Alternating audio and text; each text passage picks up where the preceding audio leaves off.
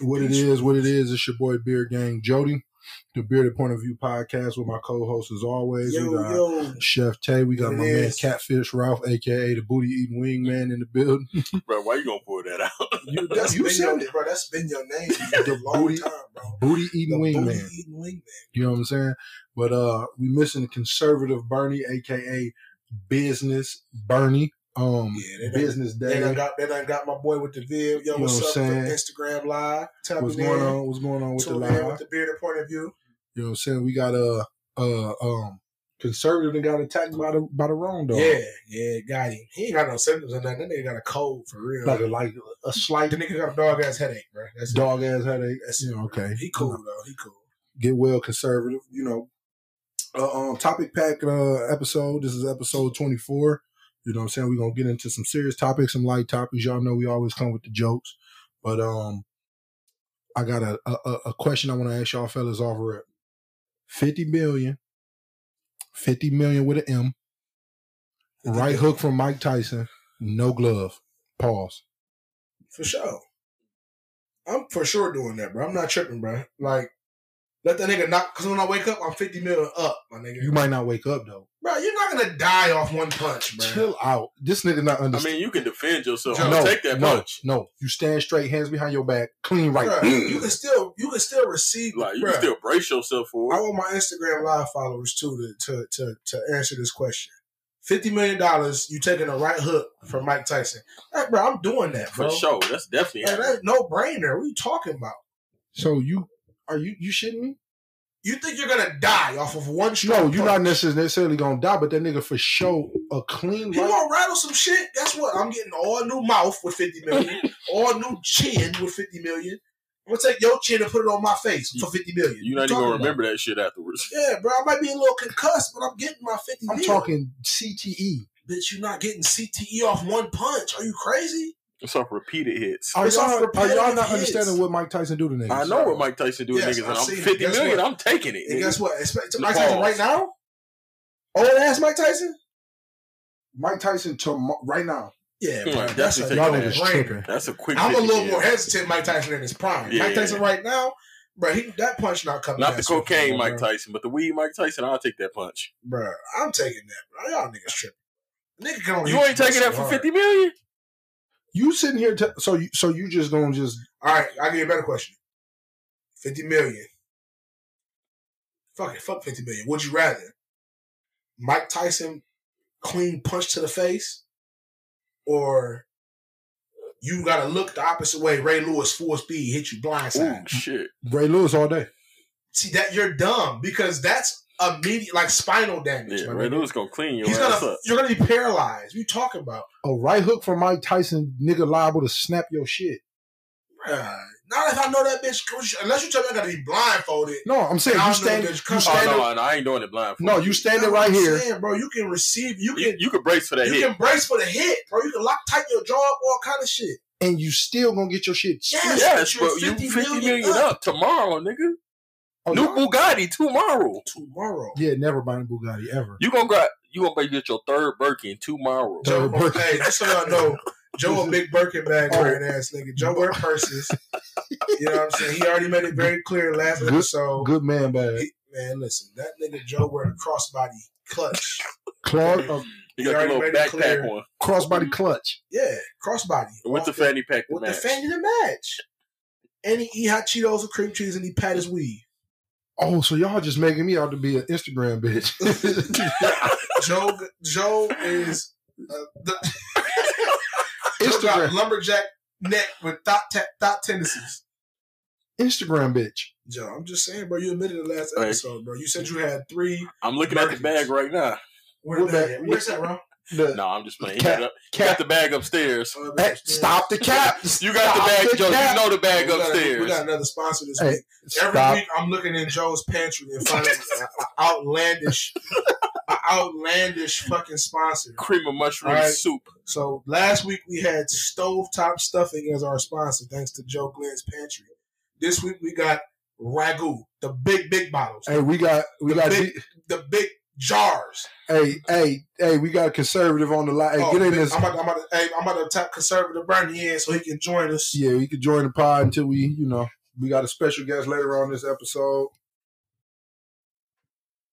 But yeah, so while we waiting for some conservative to get dialed in, you know what I'm saying? We talked about Mike Tyson, the right hook for Mike Tyson, 50 mil. So to piggyback off of that, we got Jake Paul. We good. You good. No, we good. We got Jake Paul that's brought Mike into a fight for 50 million. Is it Jake or is it his brother? It's Jake. Jake can actually box. I think he okay. The one that was fighting the one that didn't knock everybody, he didn't fall out. Jake Paul is fighting Mike Tyson. 50 million. He about to get his shit rattled. But see, so like when Mike fought when Mike had fought what's the old other nigga? Roy Jones, Mike basically had they had put a no knockout clause into that fight. I think Jake would be smart if he put that same clause in there, because if you unleash Mike Tyson and allow that nigga to just go crazy, he's gonna knock him the fuck out. But did you see what Mike said after that whole fight? He's like, he felt like he was back himself. He wanted to kill somebody's ass. Like, that's what I'm saying. You're the next person up. And if he don't got a no knockout clause in that, you're gonna get. If he got a knockout clause, he gonna hurt that. No, boy. That's what I'm saying. It's a no knockout clause, meaning he can beat him up, but he can't like really go in for the kill. That's why I asked y'all: are you getting in the ring with Mike for 50 mil? But how much is he paying him to take the fall this time? Who? Because you know all them other fights rigged. Oh, Mike ain't taking the fall for no money. He Mike papered up. I don't know. You know, they made a good amount of money. I don't think Mike gonna take that fall, bro. Bro, let me tell you about this nigga Jake Paul and his brother Logan Paul. Them niggas funny as hell though. Good for them, bro. I'm over it with these niggas. Good for them. They culture vultures to me. I'm fucking over it. They definitely culture vultures. I'm over it, bro. Like, because for me, anything, I'm big on like respecting the art of something, like some particular like lane or field. Yeah. And I just feel like they've made a mockery of boxing with with all this type, because it's boxers, especially with the Floyd Mayweather shit, right? It's boxers who've been doing this shit since they was kids, take it serious, put in hours of work, and like really gave a fuck about all of it. You know what I'm saying? And been, for years, they aspire. One day I'm gonna fight a nigga like Floyd, or one day I'm gonna be on that big card. And for these niggas to be able to just throw money at it, it's you know what it is? It's a classic story of white privilege. It's a classic white privilege story, bro. Agreed. And that's the bottom fucking line. These two little rich ass white boys basically bought themselves into stardom. You know what I'm saying? Right. And they're buying themselves in arenas that they have no business being in.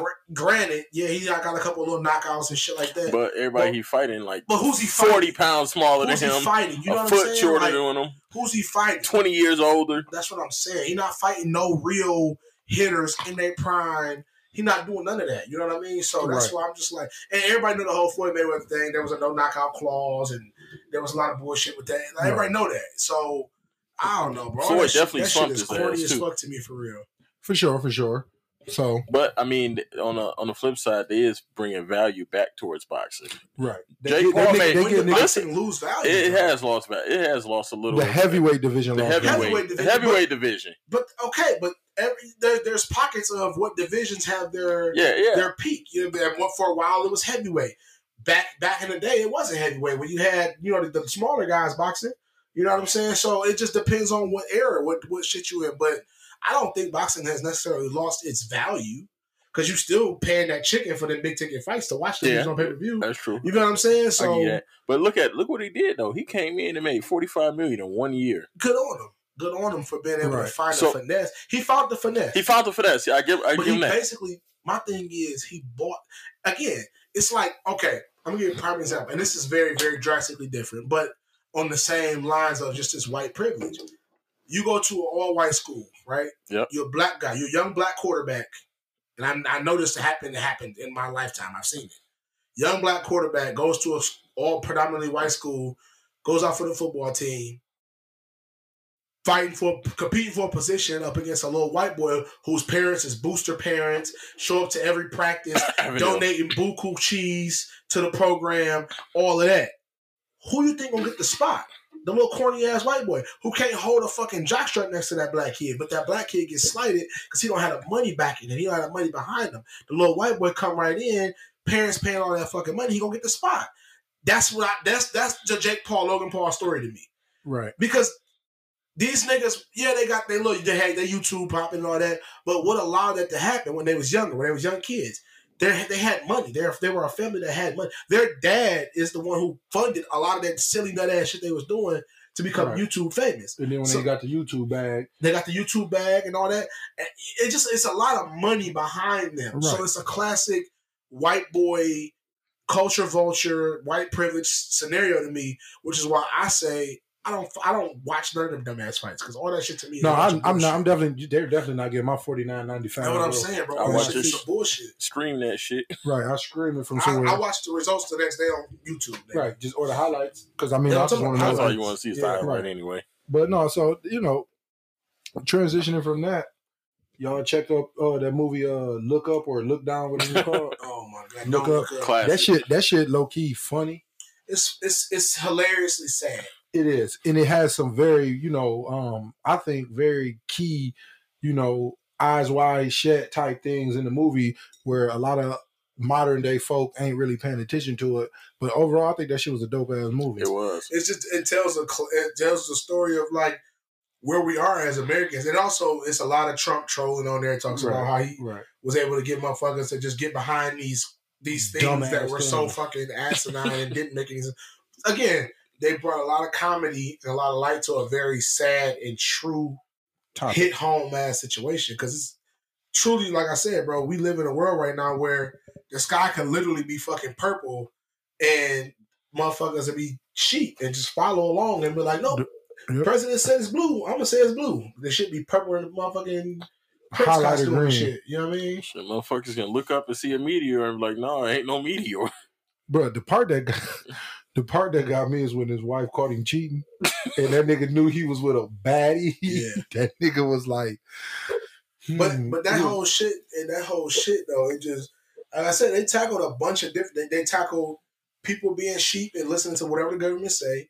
They tackled motherfuckers as being so oblivious to just life, and they tackle how they're able to buy people and get them to push certain messaging. Yeah. Right, with the way that news, you know what I'm saying? All that. For those of you who didn't see it, it's a movie about a Leonardo DiCaprio.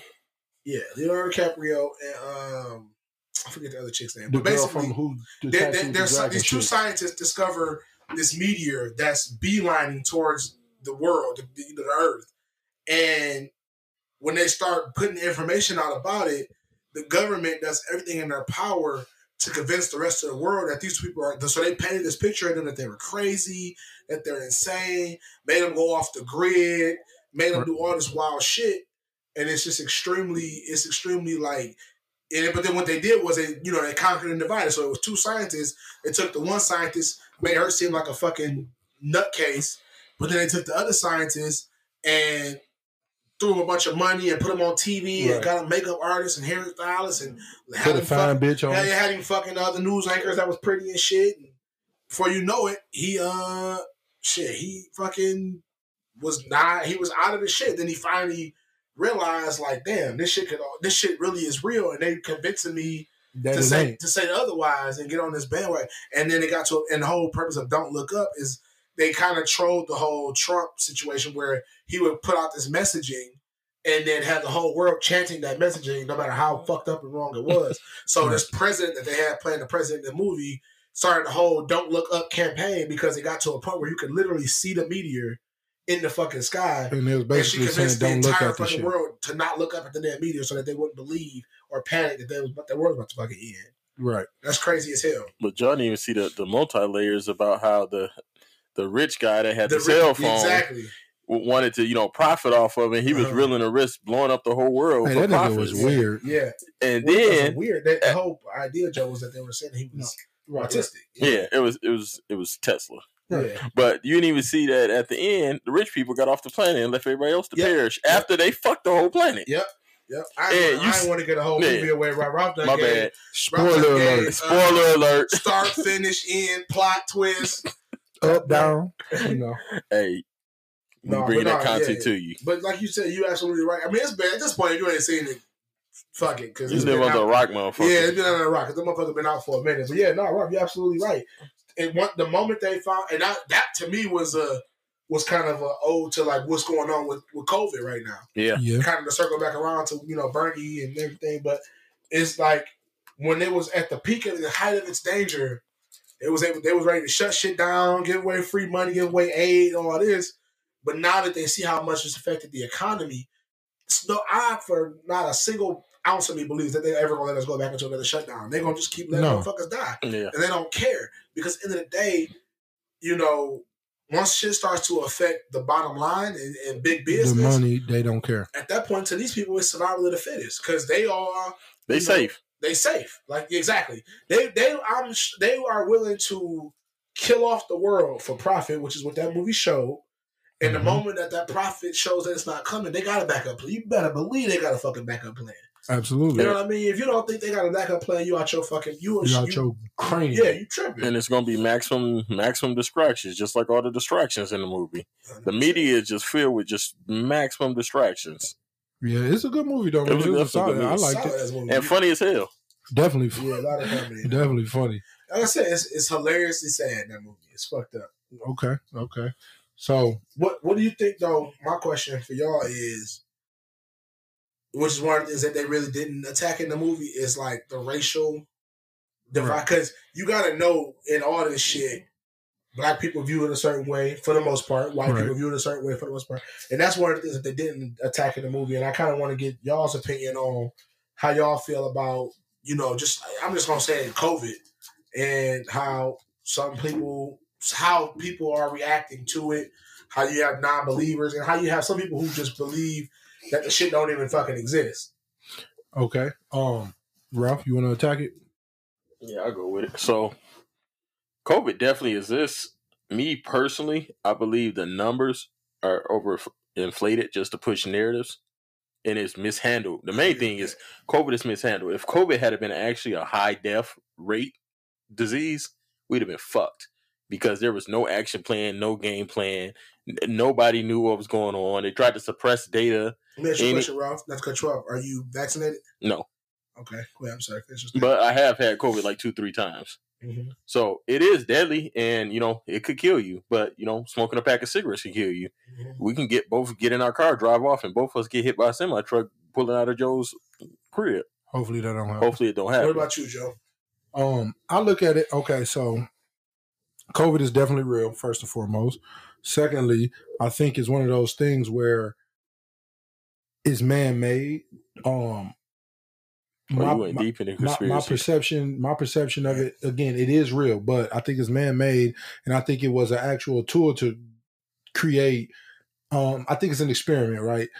To one, put fear back into the American people, put fear back into the world for the higher powers. The bottom line to widen the wealth gap for the rich to get richer, the poor to get poorer. Also, just the way I look at a lot of things. No, I'm not vaccinated. I actually personally don't believe in vaccinations because, I believe in them. It depends. And so as a child, we got 8 vaccinations from birth till you graduate high school. You get 8, right? Mm-hmm. It's 16 vaccinations before kids even go to first grade.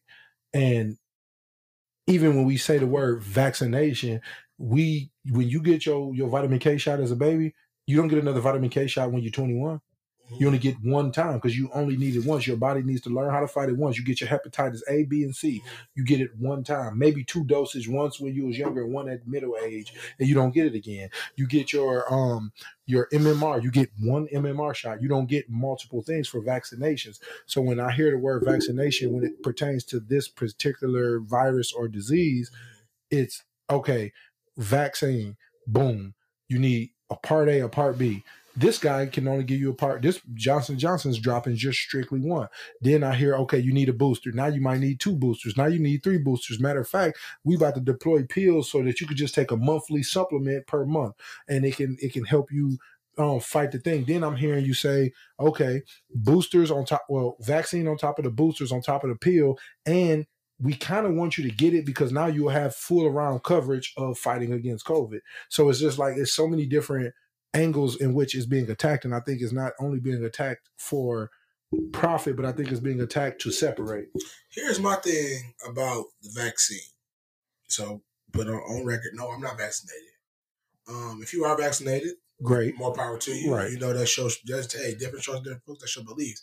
My issue with the vaccine is a couple of things, right?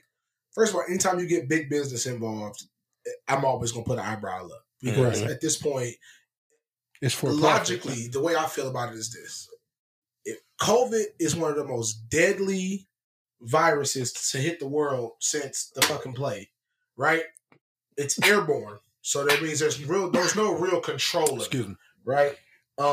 That's my first thing.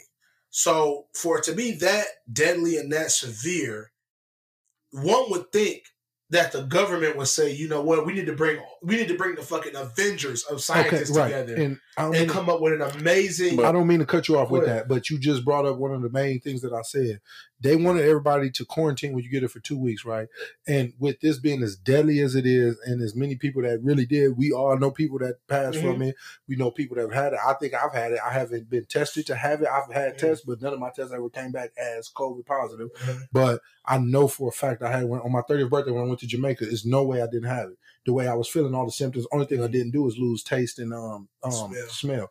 But to get to the point, so you can finish yours, if it was as bad as it is bad, but if it was like the shit, they would have just shut because they said 2 weeks and the virus can't live. So shut the whole world down, supply the family, instead of giving niggas money, supply everybody with the tools the food to survive for the 2 weeks, shut this bitch completely down, no movement for 2 weeks, and we good. Yeah. And you move forward. But that didn't happen. What happened was, we're going to give you a little bit, we're going to supply you with money so you can go boost this fucking economy. Because if you think about it, when the shit really popped off, niggas was outside more than they was in the crib. Yeah, they were. I mean, like I said, I live downtown, so Belle Isle was slapping. Every day. The whole pandemic. As soon as the weather broke, Belle Isle was slapping. Motherfuckers were separated. They had their own little spaces, but Belle Isle was slapping. So, no, what I'm saying is, though, so that's the first thing for me. If it was that like that on that tip, as just a logical fucking person, that should have been some shit that, like, hey, you, one of the best scientists in the world, you. Right. Y'all folk huddle the fuck up and get this shit the fuck out of here. That didn't happen. Right. It was like, this company who sells baby powder, y'all got one. This other company that sells this got one. Right. This other company got this. Nobody's sharing data in between each other. Nobody's sharing data in between. Y'all, hey, and you leave it up to the people to decide which one they want to take. That's fucking nuts to me. That's insane to me. Something that's that deadly. Like, I put it like this. I'm trying to think of something that's extremely severe and deadly and whatever. I guess all fucking diseases got multiple AIDS sources. But there's multiple AIDS medicines. Like, you know what I'm saying? But, like, my thing is, how have they not figured out? Because at one point, AIDS was this big plague of a deadly disease. How did they not figure out, to this day, 20-some-odd years later, haven't figured out a cure for AIDS or a cure for cancer? Well, I'll give you one even better, a cure for a common cold. A cure for a common cold. But nigga don't got nothing to take to slow up a stuffy nose. None of that. They got all the little bullshit out here, but it don't fucking work. Best thing I found, I do, nigga, good ginger tea for a week. Painting that shit. Drinking like it's fucking going out of style. So that's the first thing for me, is that the way they handled the whole vaccine thing is like all these different companies can create a vaccine all of a sudden and y'all can choose. Then so-called the niggas who were supposed to be known for making baby powder, giving everybody cancer from baby powder, y'all gonna let them make a vaccine and motherfuckers is dying faster than the goddamn COVID is from their vaccine. Y'all pull that shit off the shelves, but a couple niggas still gonna go get it. That's weird to me. All that shit is weird as fuck. There you go. The second thing is, like you was kind of touching on earlier, Joe, chickenpox vaccine. You get chickenpox vaccine, guess what? You cannot contract chickenpox. You can't. Because your body knows how to fight chickenpox. You get all these other vaccines, you cannot get those diseases, right? Right. COVID vaccine does not stop you from getting fucking COVID. It helps you fight the symptoms. Allegedly. But you can still, allegedly, but you can still get, that's why it drives me crazy. It's not a vaccine, that's why. That's my point. It's being pushed as a vaccine. It drives me crazy. It's a supplement. That motherfuckers be like, it'd be a rule for That's how people, I look at it. So like, they got all these, like at my job, there's a rule. It's like, if you're vaccinated, you don't have to wear a mask in a meeting. But if you're unvaccinated, you got to wear a mask. And everybody can still fucking but we get can it. all still get it. So why wouldn't we all still have to wear a mask? That shit's weird. Just because your symptoms are going to be a little less severe than mine. It's separation. But that's my point. Right. It's separation. They want to separate one from they two. Want classes. You're the vaccinated class, you're the non-vaccinated class. And again, I think all that shit is propaganda because it's going to get to a point where, and they just tried to do it, but then Supreme Court ruled against that shit, which was dope. Metaverse. Huh? Metaverse. Okay, anyway. They was going to try to say that you had to, in order to work in certain places, certain corporations were like, if you had over 100 employees, you were allowed to mandate vaccines for employment. Just think how wild that is. The government is telling you what to do with your fucking body. With your fucking body. That's that for all of those reasons. For all of those reasons. But yet, Danielle down the street can go chop a baby up. Well, Ralph, okay. No, it's the same thing. I get you. My body, my choice. Yeah, that's true. This nigga, he trying to go to the. He trying to get there. Yeah. He trying to go to the woody wood shot at I. Anyway, but no, I ain't gonna touch too much more on this vaccine shit. It just blows my mind. I literally, and I brought it up because it's a money play. How much? I brought it up today because there's literally a restaurant I was looking into working at, and one of the powers that be at said restaurant. Everybody else on the team was like, yes, we want that guy here. This one particular person was like, well, I'm not comfortable working with someone who's not vaccinated. But that's weird to me because all your customers aren't vaccinated that come in here. Right. You don't require them to wear masks when they're in here. You have an open style restaurant. So you're in contact with all these people. That's weird. Right. And that's my whole thing. People, they're brainwashed with this shit. Absolutely. As far as I'm concerned. Because the vaccine, it just doesn't make sense. Like, I'm waiting for someone to make sense of this shit to me. And that's you're getting a vaccine for a disease that you can still contract.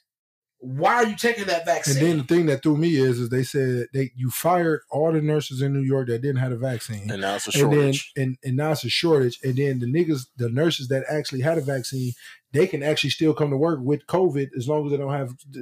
That doesn't make sense. It doesn't make sense. Wait, especially the nurses can come to work. If they got COVID, first off, COVID was you get COVID, 14 mandatory. Then they dropped it to 10. Then they said 5. Then they said if you got the vaccine and you get COVID, if you don't have crazy symptoms, you can still go to work. It's still contagious though. And that's the point. The Omicron is the most contagious one. The deadliest one is the COVID-19, Corona, whatever. And then the Omicron is Omicron. The Omicron is the most contagious, boy. And then the Deltron is like, that one is a quick grab you, choke your ass out like baby boy. But another thing that to me that bothered me too was how much they talked about the deaths from COVID. Like Rob said, I definitely think they inflated them bitches, 100%. And people act like you can't die from the regular flu. Right? No, you can. People act, but here's the thing: it's more deaths from the flu than they don't report the shit because it's a flu, and it ain't going nowhere. If you have lung problems and you go to the fucking hospital and you get the flu, chances are that flu's gonna be a lot worse on you than it is gonna be on someone who doesn't have lung problems. I'm asthmatic. I get the flu, I be fucked up because I'm already asthmatic. I get a common cold. It's almost like clockwork, bro. I get a runny nose, then I get stuff, and then the moment my throat gets scratchy, it's right. I call my doctor, hey man, I need a prescription for some prednisone because I know within a couple of days it's gonna trigger my asthma every fucking time. It's like clockwork since I was fucking 10 years old, right? So my thing is, of course, coronavirus and COVID and all that shit is gonna seem so much worse because they're actually reporting the deaths that come from it. If you I saw and a lot of those deaths is not even necessarily corona. There's complications. That's another thing. It's complications. They was putting COVID-19 on death certificates when that shit first hit because they was getting nothing money to fucking do because they was getting fucking they was getting paid from the government. So like that's why it's too much bullshit in the game to me, bro. I can't get down with the shit. So my man Jordan, shout out to Sugar Me Desserts. They a lot of jobs are offering folks money to get the vaccine. I got the email 3 times this week. Biden and all the other, government officials, if you will, was offering French fries. What? They were saying you get the vaccine, you get free Wendy's French fries. That's just What demographic do you think that's talking to? you already know what they're doing. You see what I'm saying? So my thing is people like, oh, you paranoid, you don't trust the government. Hell no, I don't trust the Well, no, government. you did the syphilis project on us. MK Ultra, You did whatever MK other sick Ultra. ass shit they done did. You told me government you will told me to experiment get on on you. this boat to come over here to work and make money and build a country. It's gonna be a new land with all kind of good stuff. And then when I got new land, I got on that motherfucker. You whipped my ass and raped me and killed my kids and cut feet off and threw me on the water. You know what I'm saying? Yeah. And at what point do I sit back and do I finally say, you know what? I'm not about to keep listening to you niggas. You know what I'm saying? I'm not about to keep listening to you niggas. You niggas is wild. I mean, they're never gonna cure something that Pfizer can make $80 billion off of 80 in billion. 1 year. There you go. The bottom line is government. I mean, the bottom line is companies look at things as the bottom line. When I was working at, I'm not gonna say any names, but my last job before I was at now, The niggas that's in getting Pontiac, where everybody in Pontiac is getting COVID from. Right. So they was, I mean, it was like a sick girl, and I'm like, dude, she got COVID-19. Man, the supervisor looked at me and like, no, she just sick from the dust inhalation from the construction. My man Jordan just said his job is raffling 3 $200 checks For the shot? for the shot. If My you job, got the my job vaccine, get dropping up not 200, 750. 2,000, 3 $2,000 checks if you got the vaccine. What? That's wild. That's insane. So speaking on that, is there a number that if your job was to give you that you would take No. the shot? Absolutely not. Well, I was supposed to go to. I was supposed now, to. my job hit me with a, hey, look, here go this 100 rakes. I'm cool. Here go this 100 rakes. I'm cool. No, because at that point, I'm too nervous about this shit. At that point, I'm like, wait a minute, nigga, why you so quick to give me this 100 rakes? You want to like, you so the fuck quick to give me going this on? cheese? I'm cool. Yeah, it's too much. Yeah, nah. And My again, thing is it's just too early, and it's not. It's not even research. that it's too early though. For me, it's not even about being too early. For me, it's about just it don't sit right, bro. You coming if they would have so I listened to a podcast Flagrant 2 Andrew Schultz, right? Yeah. And he made a good statement. He said if you made it seem like there was limited amount of vaccines, most people would have went out and got the vaccine. So when you look at it, when Jordan dropped on the 12th with the cool gray highs with the new light up bottoms, it's only each store only got 10 pair. Niggas line up and be ready to spend $500 on a pair. Pause. That's different. Where the light up bottom Jordan is? I'm at, just bro? talking Don't shit. disrespect Jordan like that. So listen, but do you see what I'm saying? I get what you're saying. It's one of those things where it's like If they made they made it seem like it was only a limited amount. Yeah. Niggas be like, hey, I gotta hurry up and get that. And they would have ran out and The got it. scarcity is basic economics, but people are gonna Bingo. push Can I back tell y'all what's something when you tell them what to do. Anytime you tell somebody what to do, right now, if I be like, "Tay, get your ass up and go in there and clean that room up," he gonna be like, Nigga, fuck "What? you. Nigga, what?" But if I be like, "Hey, Tay, I'll give you a rack if you go help me move that box over there," Tay gonna jump up and help me move the box. Absolutely. It's crazy as fuck. So I seen this funny ass meme. It's a restaurant meme. I'm on this restaurant page. And it was like, because in the restaurant industry, a lot of restaurants went to those like bamboo and like biodegradable straws and shit. Yeah, And it was like a picture of a pile of fucking COVID tests, plastic COVID tests.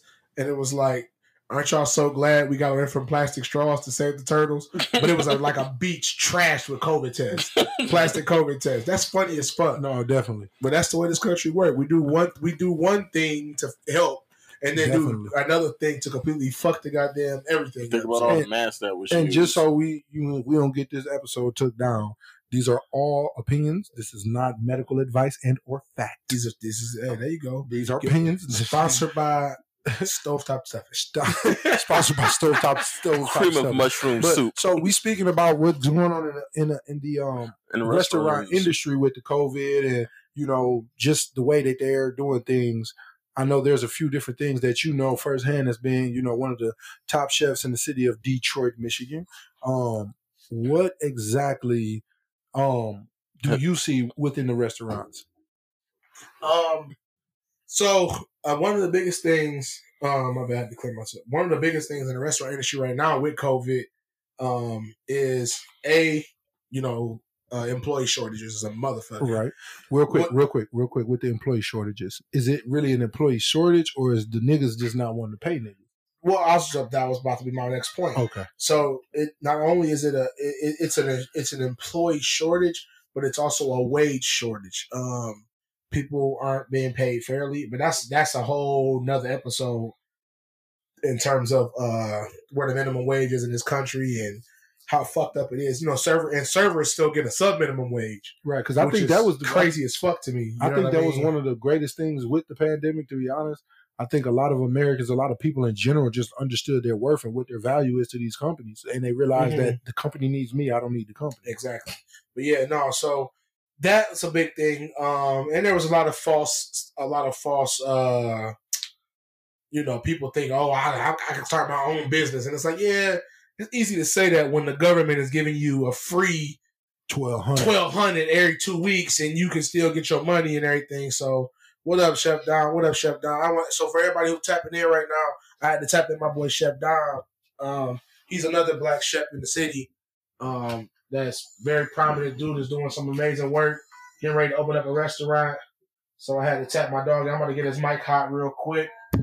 All right, we good. We got him. You got him on the mic. What up, Don? Say what up to the people, man. What's going on, man? Y'all all right? Thanks for having me, bro. Absolutely. So yeah, right now, Don, we just kind of loosely touching on. We just got into the restaurant topic, man. We kind of right now talking about. We're transitioning from our conversation about COVID and how we feel about vaccines and just a lot of that kind of shit and what we feel about the way the government handled it. So, my co-host, Joe, kind of he led into asking me just about what's going on in the industry in terms of COVID, and I kind of started touching on it loosely. And one of the things I talked about was just like employee shortages, but I didn't quite get a chance to get to. I personally don't think some restaurants are taking COVID serious enough, and I think some restaurants are doing too much. So I think it's kind of like a 50-50 street. So we'd love to hear your input on that, Dom, and we're definitely going to get into some more stuff.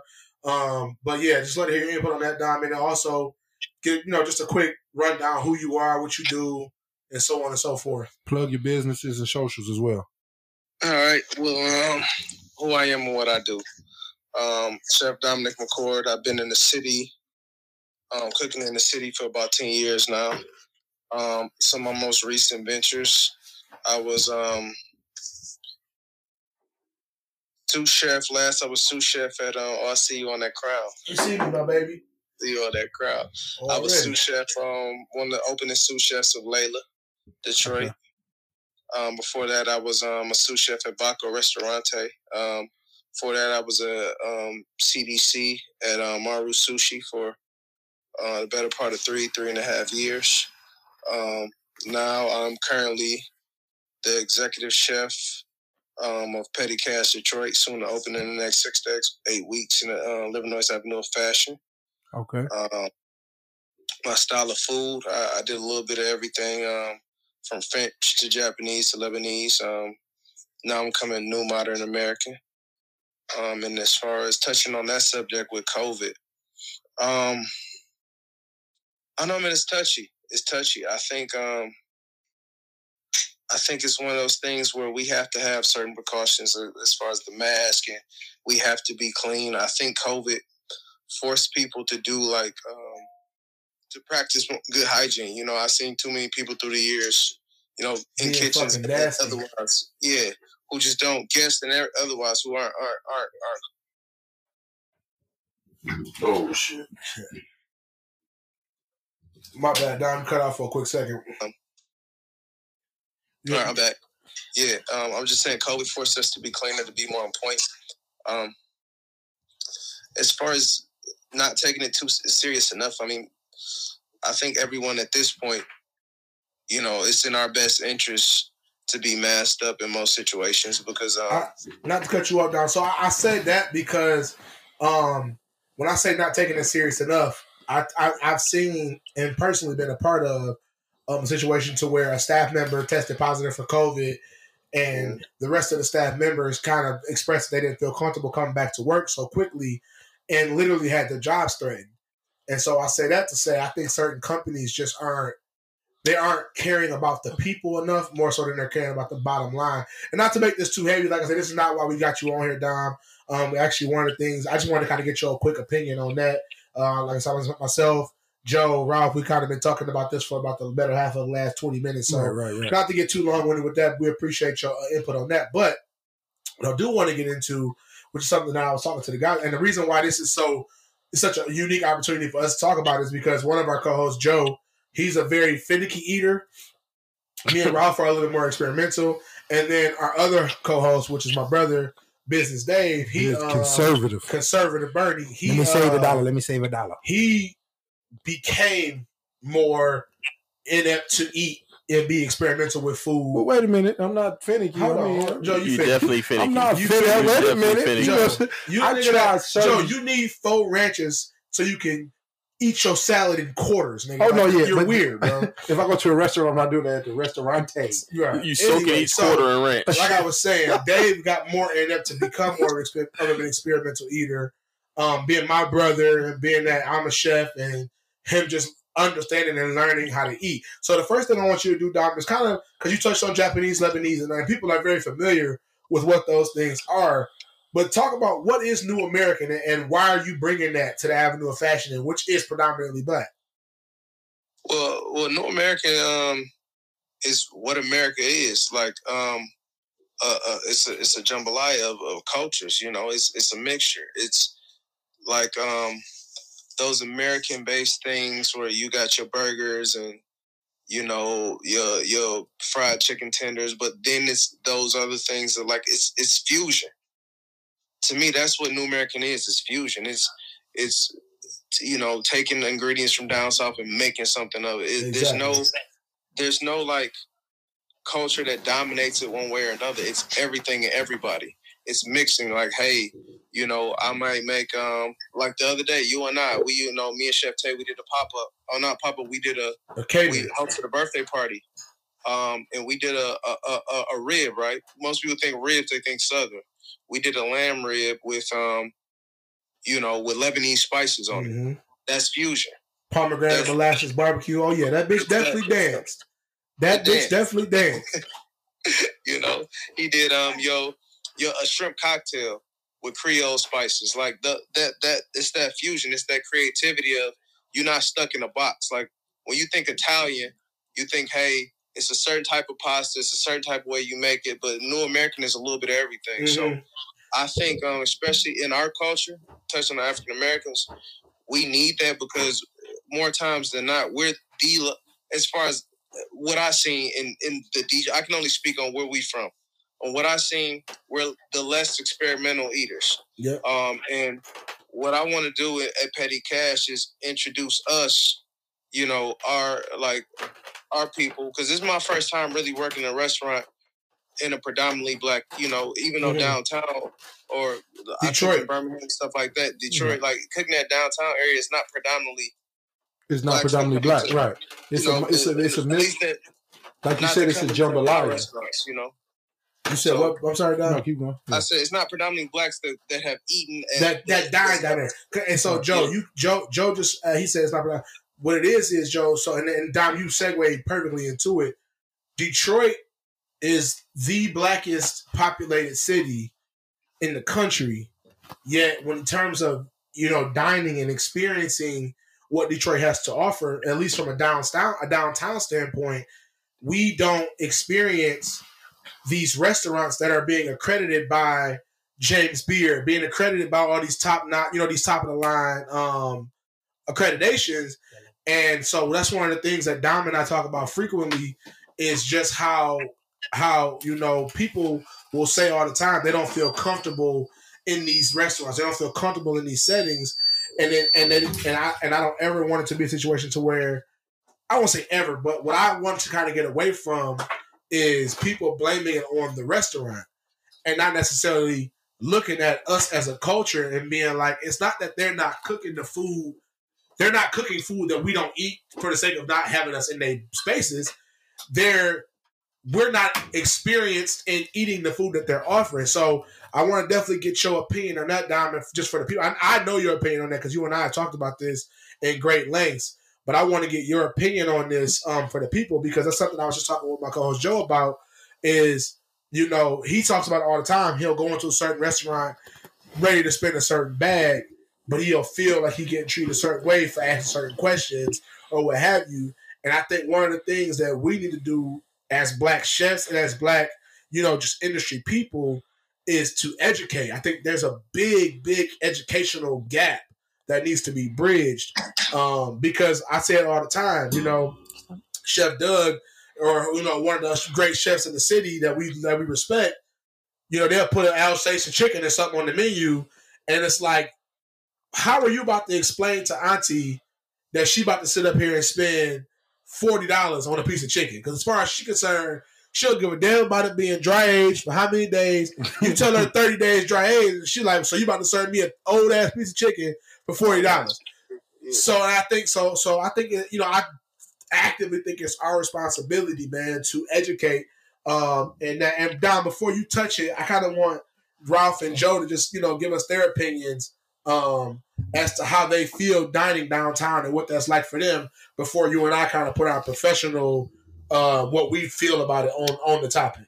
Absolutely. So first and foremost for me, I'm slightly check you real quick. Okay, here we go. You want to check me? I'm far from a finicky eater.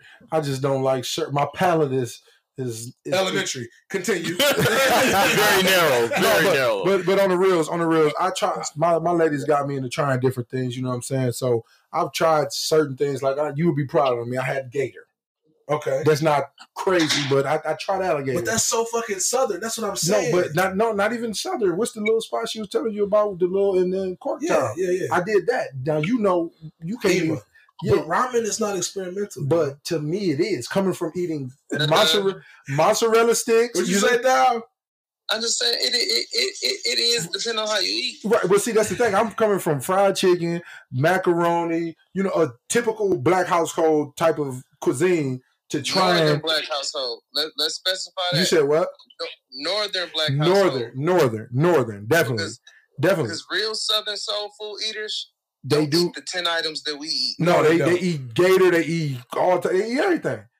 They eat possum, raccoon. 10 different bean dishes. Yeah, absolutely. What up, Mike? My boy Mike just tapped in on the live. He said it's all about perspective. Mike, I'm going to get some more of your opinion on that in a minute, Mike. But go ahead, Joe. Continue. So basically, for me, what my experiences have been is I'm open to try new things, but I don't want it to be a forced thing, right? Mm-hmm. And so certain restaurants that we attend, me and my lady, she's a very open eater. She'll try pretty much anything.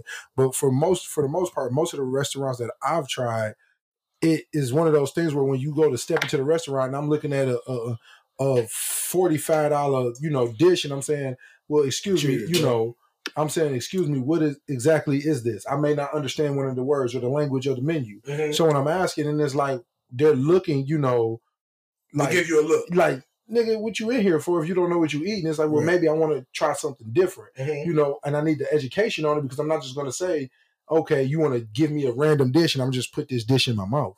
I'm just pause. I'm just going, Yeah, no, big pause. So don't put the dish in your mouth. So it's one of those things where it's like, you gotta have a open, you gotta have open mind as a consumer, but also as a provider, you need to have an open mind and understand not everybody stepping into your establishment understands exactly what they're doing.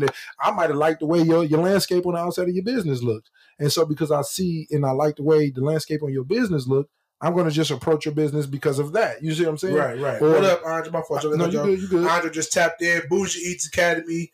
If you haven't seen her shit, follow her on IG, Bougie Eats. I'm talking about some of the Bougie desserts. One of the coldest pastry chefs in the country, as far as I'm concerned. What up, Andre? Appreciate you showing up. Don can second that. So, it's just one of those things for me. Understanding the style of dress at the restaurant. Certain restaurants, you got a certain attire to attend these restaurants. So it's just a matter of giving proper, greetings. It's been places where I went. I don't know if they're necessarily considered upscale where I've stepped in. Oh no, go ahead. No, Joe, you just said something to me. You said something that was very I'm gonna say, for the lack of a better way of saying it, untrue, bro. So it's so crazy. And that's a whole nother topic we'll get into, is how dress codes at restaurants is actually something that's extremely anti-Black. Because most of the restaurants downtown, They don't give a fuck what you got on. You go to Selden Standard, Prime and Proper, Chartreuse. No, for sure. They don't give a fuck what you got on. But then you go to some of these black restaurants downtown and they tell you no baseball caps, no jeans. Right. That shit, that whole idea of a dress code is so anti-black. And again, that's a whole other episode, whole other topic. But go ahead, Joe. I'm sorry. I didn't mean to cut you off. You good. So it's just one of those things where it's like, you know, trying to bridge the gap between, you know, a typical, as Chef said, a typical northern consumer of food to try new shit. Uh-huh. So you just, as a consumer or as somebody who's going to take my hard-earned money and, you know, go spend it, I would like to at least have an understanding of what am I going to. Okay, so like for example, me and this lady went to Fogo de Chao, if I'm saying it correct. Fogo de Chao. Fogo de Chao, right? We're talking about Fogo de Chao. I don't know how to say this shit, but you see, no, for sure. You know, so we step in, and one of the things that they do is when they hit your table, yeah, they explain what the meat is, mm-hmm. and so pause. So I'm explaining. Hey man, listen, you know what I'm saying? It was a cut of meat, and I asked him, can he explain it to me, because I didn't necessarily understand what it was. Man, this nigga Mike talk about I be downtown dressed like a thot eating at all the good places. But no, so it's just one of those things where it's like I just want that bridge of the consumer. So you're open to bridging the gap. Yeah, I'm open to going places and trying shit. That's what I was looking for. So Ralph, what about you? Now Ralph again is more of a person who Ralph will eat. For the lack of better words, Ralph is the booty eating wingman. His nickname is the booty eating wingman. So go ahead, Ralph. Go get your shit off, Ralph. I drink to that. For sure. So you got to experiment a little bit. I've dated a lot of females where I've took them to like restaurants, you know, that are not traditional black restaurants. And they just be like, oh, no, I don't want this. I don't want this. I'm not eating this. What's this? Ooh, this is gross. And they've never even tried it. So, I mean, you got to jump outside of your comfort zone and, you know, just try new things. That's the main thing. And really just, you know, I'm a person, I like to experiment. I'm going to try something new. I'm going to do something different.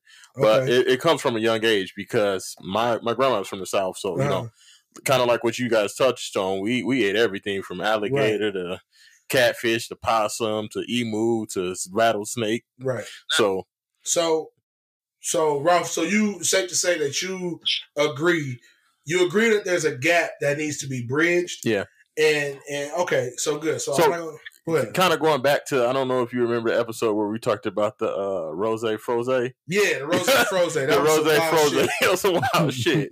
Dom, you remember that shit? That restaurant in fucking Dallas or Houston, whatever. Dallas. When my man stood, he had a brunch that he was serving all the, you know, the classic soul food, lamb chops pre-cut off the rack.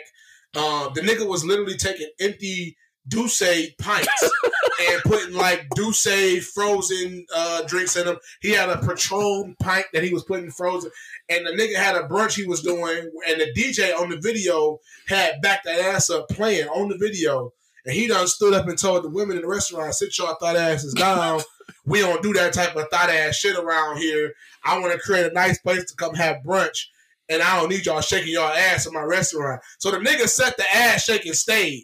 You know what I'm saying? And then said, don't shake your ass. So that kind of touching on that, it depends. You got to read the room. Chef Courtney, what up, baby? You got to read the room and definitely read the atmosphere. A lot of times you feel out of place in a restaurant, and really nobody is really looking at you different. It's you. You feel out of place because it's a new experience. That's a different perspective. That's a great perspective, Ralph. So what he just said, for those on the live, if you didn't hear him, he said a lot of times when and I say we as because we all black on this panel right now, when we and our people go to a restaurant, we might automatically come in there and have false pretenses of discomfort. And it's not because the restaurant makes us feel uncomfortable, but it's necessarily because we are uncomfortable because we don't know, or we're not comfortable in this element because of our ignorance. And so for me, I totally agree with that, Ralph. That's a great point. I think that a lot of what we feel as discomfort from the restaurant is just us not understanding. And so one of the things I'll say, just talking to black people, is that they'll immediately go into they doing this to make us feel uncomfortable. And it's like, no, they're cooking the food that they cook. They're cooking high-end food on the high-end level. You feel like they're doing something in spite of you when actually they don't give a fuck about whether you like it or not. They're going to do them regardless. We hope that you can come in here and enjoy what we have to offer, We're not doing this in spite of you. So, Dom, I want to get your opinion on that. And the reason why I want Dom's opinion specifically on this is because what he's doing as a black chef in the city right now to bring this to us. So go ahead, Dom. Go ahead. And what's your opinion on this, Dom, and kind of tell us about why you are, excited about doing what you're about to do on the Avenue of Fashion. All right, so I'll touch on the first point with the I think Dave, right? No, Joe. Joe. I think Joe had touched on the hospitality piece where he wants to come in and he wants to be, taught on what a dish is and kind of he wants to be sold. I think that's a Detroit thing, right? Detroit lacks great hospitality, in my personal opinion. True. You go to your Vegases, you go to New York, you go to Chicago, you go to Miami. I eat all over. I eat in different countries, right? Absolutely. One thing that I think Detroit is lacking, and we're getting better at, but the hospitality portion, where it's like, hey, I'm a chef, and I know just about everything before you come to my table. Absolutely. I want to be sold. I want to be, and I won't tell people, when to start. I want to be sold. If I'm a customer, if I don't understand these things, if I want to experiment, I want to be sold. I want you to be able to. There's been too many restaurants where a chef will make a dope dish, and even I experienced this with not being able to sell specials because I do something dope. Yeah, I'm featuring something. I do something dope. My chefs do something dope, and then these people they're not explaining it. The servers don't know how to sell it. Servers are so caught up on the money that they're not explaining or they aren't passionate about it enough to explain it to sell it to you. So and when you sell it, the money's gonna come. Yeah, I don't particularly think that's a color thing. I think that's more of a Detroit's hospitality scene. It's just lacking. Just lacking. Yeah, it's lacking. You go to Vegas, you ask any of these guys about the dish. I ate at Bouchon. I've been a Michelin star in DC. DC is a great food scene, so I love DC. DC. But they're gonna sell it to you. Right. They're gonna sell it to you. They understand the food. They ate the food. I say that to my friend, the house staff, all the time. Is I want you to be able to articulate these dishes the exact same way I do, and I want you to understand what a bouillon is. Understand what roe is. Understand what a ceviche is. Understand exactly the process. So that's one of the things I'm very big on as a chef. Is doing those pre-shifts and stand-up pre-shift and making sure that they know what's in the dish, how it's made, why it's made that way, and it's their job. And like you said, Dom, I get it. In the heat of battle, in the heat of service, they just try to push through it. A lot of times, I've seen it in caught servers. They won't even, because most of the time when we do features, just so you guys know, that's something that has to be what's called hand sold. So yeah, you have a menu in front of you. By the way, chef's feature tonight, and that's up to the server to push that feature and sell it to you. So is that what they do? Like when you go to, I know Red Lobster's not that upscale, but when you go in there and they'll say the Fisher today, chef's select or exactly. Okay, yeah. Catch of the day, Fisher anyway. So yeah, my bad, I might mean to cut you off, but yeah, I definitely get that point too. So it's definitely a hospitality gap we for sure as well. We got to get the concept though. Like I tell them, people, I think more and more, it's good food all over the place, right? We can go on 7 Mile and Greenfield and get good food. I don't care what nobody say. You can go anywhere and get good food. The thing that separates good restaurants from BS restaurants to me is the experience. Yep. Like, I'm impressed if you can tell me everything. That takes you from 20 to 30% to me. If you can sell me on something, if you can make it sound good, if I'm that person who, who's less educated on certain dishes, and you can sell that to me and I actually like it. Because a lot of these things, like Tay, you experimental chef, I'm an experimental chef. A lot of these things that if our people, they'll eat it, they'll actually like it. They like the shit. Right. But they just got to put it in their mouth first. Right. Pause. I think, pause. So, but I think a big part of that too is who it's coming from, right? So one of the things, you guys all know, I started the Exchange a few years back. And some of you have had the opportunity to actually experience it. But one of the things we made sure that was a kind of a driving point for us was that Chad said, fuck this man. But yeah, so one of the points we drove home was like, we want to be able to explain every dish that comes out. So And one of the questions that was asked me by some of the white chefs downtown was like, "Chef, like, how do you get a room?" Because we'll do pop-ups in these different restaurants, right? I'm gonna use Chartreuse as one because that's one that I love that restaurant personally. The chef over there is amazing, Chef Doug Hewitt, but he's allowed us to come occupy his space and do a 5-course tasting menu. And his question was, how do you get a room full of black people, straight up, in my restaurant? And I've never been able to even fathom that, right? But how do you do that? And I said, well, a lot of it too is Auntie can receive what I'm telling her about this food and trust me a little bit more than she's going to receive it coming from you, a middle-aged white man. If me, a young black man, can articulate it in a way that she can understand, she's going to be a little more receptive to it than it coming from you, because you're going to hit her with all the terminology and all the shit, but you're not. So you telling her the terminology don't mean shit to her because she don't know what the terminology means. Right. Talk to me. Whereas I can say, Auntie, what this dish is basically like similar to you know what I mean? I can give it to her in a way that she can receive it. So that's one of the things, like my mom, right? My mom, for example, and she's so fucking funny. Shout out to my mom. My mom will literally, like now, so when I was a kid, I watched my mom with a fork stab the shit out of the steak, fry it hard as shit in some butter, and then dump a bunch of A1 sauce on it, right? But it wasn't until I got old enough and I got older and experienced how to cook and do certain things there, I slowly transitioned and taught my family, hey, Ma, when we go to this restaurant, just order your steak medium.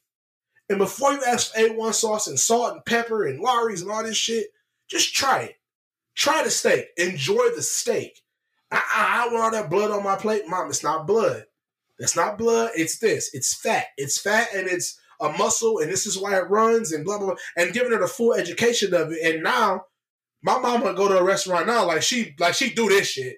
Oh, my son a chef. What you not gonna do is tell me that. But that's because she's been educated, right? So I think it's our job as black chefs to educate our people. And so now, Joe and Ralph, I want y'all's opinion on this, because it's another thing we talk about all the time is the black representation in our city, right? So I'm saying all that to segue into, like, I feel like our people will be more receptive to trying these different foods and being more experimental with these foods if we as black chefs made it our duty to cook food on a level that we going toe to toe, and if not being better than our white counterparts. Because the reality is there ain't too many meals I've had from Dom that there ain't a single fucking meal that I've had from Dom, first of all, that didn't completely slap. And honestly, God, me and Dom laugh about it all the time. We trying to get this versus thing started between chefs in the city. I promise you, it ain't 2 chefs in the city that won't smoke with me and Dom. Guaranteed. Me and this nigga in the same kitchen, promise you, nobody really want that smoke. They don't. You know what I mean? But, and I'm starting shit like a motherfucker. That's a challenge. On this show now. We start shit on this show. But I'm saying that to say, Joe, I want y'all opinion. Do y'all feel like black chefs aren't doing our due diligence to present, and black-owned restaurants, to present the type of food that we should be teaching y'all about? You want to go ahead, Rob? I'll take it first. So I feel like a lot of black chefs get into a comfort zone, making the macaroni and cheese pulled pork sandwich, doing the fried fish, doing comfort food, which is nothing wrong with that because that's part of our culture. It's a lane. But I like the little different stuff, like when you did the Afro sushi. I didn't get a chance to make it, sushi. But when you did it kind of piqued my interest. I'm like, what's Afro sushi? Exactly. And so I'm looking at your little trailer and everything and the presentation. And that's what really needs to happen in the community. It needs to be more like unique things instead of just trying to jump on a bandwagon and do what somebody else is doing. Bring something unique. You know what I'm saying? So that's what really is going to... Bandwagon is a big one, right? Yeah, the bandwagon, like, I see a lot of people doing the same thing. Like, oh, you doing this? Okay, I'm going to jump on it. I can literally have people on live right now name 5 black-owned restaurants in the city of Detroit, and I promise you, they all have damn near the same thing on them. Well, to piggyback off of that and to answer the question, for me, is, like Dom said, it's... Or like I said, and he, second, it's first and foremost the hospitality part of it. Yeah. First, I'm going to go even a step further, the visibility of it. Because, I mean, to be honest with you, When you say you hear that now? When you say black owned restaurants, the only black owned restaurant I know is Young Village, and that's because of the run group I'm with. We host our 2 Mile Tuesday there. Outside of that, I don't know. Outside of what you got going on, I don't see it. You don't see it every day. So when the exposure part first and foremost, secondly, like me and that's big.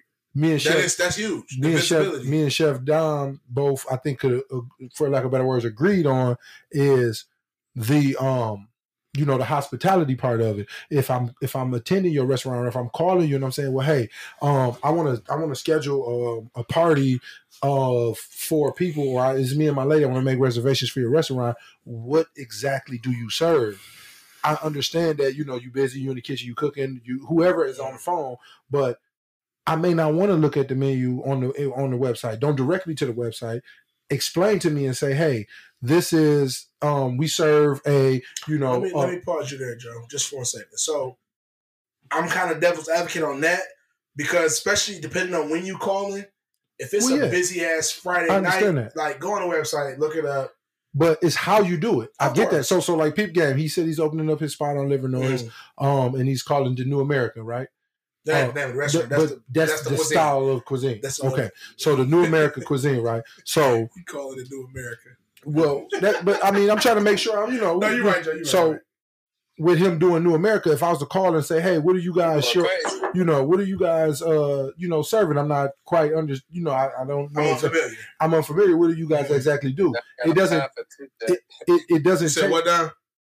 I said, Boozy E. She said, I don't have no time for that chit chat. No, which I get, but it's like, it's not necessarily a full conversation. It's just one of those things where you could just simply be like, we do a new twist on, your traditional dish, or we do a melting pot of all the cultures in America. So you say you're not even looking for a specific dish. No, you just want a quick synopsis. If I call, you ain't necessarily got to give me a quick synopsis. Just let me know what exactly is your focal point. We specialize in multiple fillet fish. We specialize in this. If you can, I can direct you to our website where we can give you more detail and our dishes are described. It's not just say if I call your restaurant, I'm like, hey, no, it's not. If I say, hey, I want to come to your restaurant, I want to take my lady on a nice dinner, I'm looking at your menu and I'm not understanding the language, and I'm seeing 50, 60, 70, I don't mind spending the money, especially if you're a black chef or you're a black owned restaurant, because I want to support and I want to keep that money in my community. But if I call you and then you like, what can I do for you? Go look at the website. We busy right now. Well, clearly I understand that. That's why I'm making a reservation. Okay. You see what I'm saying? So it's like, it's not how you say it, and it's not what you say, it's how you say it. Hey, we specialize in this. Can you please attend, or shoot to our website where we can, better serve you? You see what I'm saying? So not to cut you off, Joe. So one of the chefs on the website, on the IG Live, she says, I took time on my website. Take time to go read it. Right. So now, what if I don't see your website? Why don't you? If I drive past your restaurant and I see you got your number on the side of the building, I call the number. But that's no excuse, Joe, because we all got cell phones now. Yes. Google. Yes. Google a motherfucker. Consumer accountability. True. Exactly. True. So let me. That's a big one. Let John touch on that. That's a big one. Consumer accountability is a motherfucker. Because I've been in Bougie Eats. I know you dealt with this. Hey, I'm about to strike a nerve with you too. 100 times have I dealt with. My menu is clear verbiage. Okay. It can be something as simple as bacon. And they say, they order shrimp and grits. Easy dish. Shrimp and grits with bacon. Smoked bacon is on the descriptions, clear as day.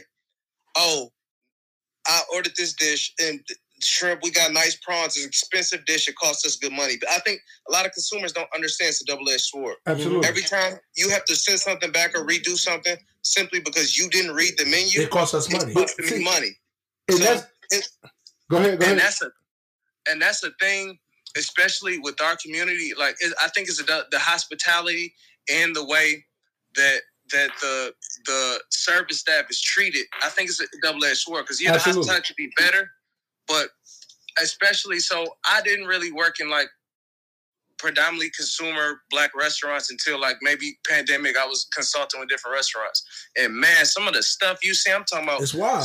No, for sure. But like predominantly black, and I'm saying this because we are brothers, we can speak. Absolutely. I wouldn't say this in too many crowds, but man, some of the shit you deal with, bro. For sure. I say it all the time.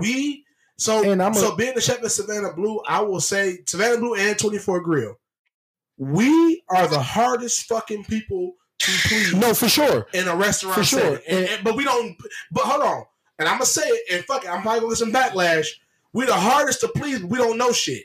No, and that's the thing. So, peep game. I agree with everything y'all saying, and even the pastry chef you were saying, right? I understand what you're saying, but I'm not you know me. I'm not the cat that's gonna say, hey, I order. If I get to your restaurant and I see that menu and your server come out, if I don't understand something, I'm gonna say, hey, what is this? Now, if the verbiage is as simple as shrimp and grits with smoked bacon, you know I don't eat pork. I'm gonna say, hey, can I order the shrimp and grits without the pork? If you send the shrimp and grits out, let's just say it's sat in the window for a little too long.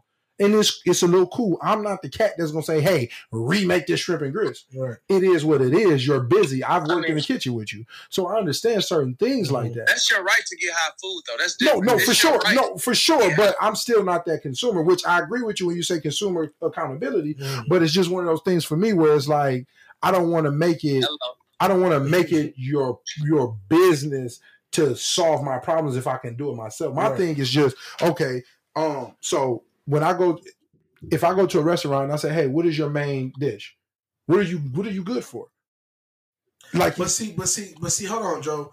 I'm gonna just stop you right there because the higher end restaurants that you're gonna go to, chances are their menu's not the same every week. Or chances are they don't specialize in any specific dish. Like they rotate. Like I'm gonna be honest, in my restaurant right now, at the where I'm at, I rotate my menu every season, and my shit could be different based on the week. Right. Because a good chef, see that's between a cook. A cook has a specialty. A chef can do cook everything, all the shit. Right. So I might not have a specific dish that this is our key. No, like we specialize in New American cuisine. That's it. That's all I need, though. But that's what I need. So with you telling me that and you giving me that information, I can. I agree with Boogie's and Terrence. Like any consumer, right? With any other thing, I think understanding the food industry, like Tay is saying, is the thing. Especially not even just. I don't want to even put this on blacks, but I think the Detroit market, because like the chefs are saying, there's no product. If you buying a TV, if you buying a car, if you buying a pair of Gucci's. There's nothing you don't look at the reviews. You don't look at the product first. You don't study the product. Hold on. Let me just get them some because they're not looking at the screen. So we got a couple of chefs. For people who just tuning in, listening. Right. There's a couple of chefs on the live making comments, and some of the consistent comments between the chefs is that before you go dine somewhere, and like Dom is touching on now, before you purchase anything, this is again a consumer accountability. Do your due diligence. Go on our website. Look at our menu. If you don't understand verbiage. Like we have the answers at our fingertips now. So like that shit, yes, we should be a better judge of hospitality. Hold on. Go ahead, Joe. Hold on. That's understood. So I'm not speaking on if I'm sitting right here and my lady tell me she want me to take on a date. And I'm like, okay, you want to try a new restaurant. And I'm going to do my Googles, I'm going to do my reviews, and I'm going to make a decision based off of that. That's a given. I'm talking about if I'm out and about and I'm walking downtown and I see a restaurant, I say, oh, okay, cool. And then I step inside this restaurant. I'm not about to look at the restaurant and be like, okay, this is, for example, Savannah Blues. This is Savannah Blues. And I'm going to stand outside and go Google the fucking restaurant. I'm not going to do that. When I walk in this restaurant, but because I'm right here. I'm going to walk in and I can talk to you. You're right there. Okay, now, so let me explain something. Now, if you're busy, that's different. Let me ask you a question, though, Joe. Right, so let me ask you a question. So you being a person who doesn't understand what New American cuisine is, if you don't. Right. And you walk in that restaurant and they give you you say, well, what do y'all serve? New American. You're still going to have to Google what the fuck New American is. Well, so that's what I want to speak on. Go ahead, bro. So one thing that, when you're doing something at a high level, you got to realize is the average person doesn't think about that. The verbiage y'all are using in the kitchen in between shelves, we don't know that. The average consumer does not know it. I deal with it every day. Like we talk about stuff, I'm in mortgages, so we talk about stuff. And when I talk to it with a consumer, I use certain keywords or terms that they don't understand. And they just kind of freeze out, or they, But that's my point. It's not about. It's stuff that you can't research. 100%. No, but that's not true. There's not a single thing you I can't gotta disagree with y'all. I think y'all speaking out of ignorance and not knowing, because the one thing with menus, like menu science, we can pull up 10 menus now, right? In fact, I'm gonna pull. I got my other. And it gives a breakdown of what's in it. But like descriptions, one thing we think about that we don't want to overcomplicate. We don't want to overcomplicate it. Exactly. It's quite simple. There's a lot of time that goes into making these menus, right? Correct. So 9 out of 10, everything that's outside of where I bought the shit from and whatever, my menu, let's say I'm doing a duck à l'orange, right? Neither one of you know what duck à l'orange is, hypothetically speaking. On my menu, it's going to say pan-seared, skin-on duck, you know what I'm saying, served with X, Y, and Z, sauced with an orange blah, blah, blah sauce, right? I understand that. But that's how menus are. So I think what the disconnect is. So what we're saying is, if you just take the 2 seconds, like you'll save yourself a lot of personal frustration and interaction with these people if you just take 2 seconds to just do your due diligence. So hold on real quick. So I'm about to give you a hard menu. Let me give you an example. This is Selden. Selden, in my personal opinion, is doing some of the best food in the city. So I'm looking at Selden's menu. I'm gonna pick something hard. Let's say barbecue celery root, right? Carolina Gold rice, grits, chow chow. That's simple enough where if I don't know what chow chow is, Google chow chow, it's popping right up. It pops right up. Right, but see, that's it. Spanish rice, shrimp, squid, chorizo, aioli. Aioli is one of those words you may not know is mayo, but it's so simple. The verbiage is so simple. It's like, hey, what is aioli? Oh, it's mayo. So hold on, Don. So Ralph, you want to touch on it? Go ahead, Ralph. I'm gonna tell y'all a secret. The average American doesn't read. Okay, but average American they skim. No. Listen, it's the way the education system is set up. The average American skims stuff. No. Listen. Just hear me out. Let me finish the sentence. Extreme that I don't think really exists, to be honest. Let me speak on it. I talk to people all day that are CEOs of companies and everything. I'll send them a loan estimate. They will skim, pick out what they want, and then come back and say, "Well, I seen this." I'm like, "Well, did you read 2 sentences over where it explains that?" No. And these are educated people. These aren't dumb people. And that's what the average American is. Listen. Let me finish my thought. Let me just finish the thought. Please do. The average American is being force-fed snippets. When you look at the news, everything is snippet. Everything is quick. And guess what a menu and that's what they're looking. It is 100%. But they don't know.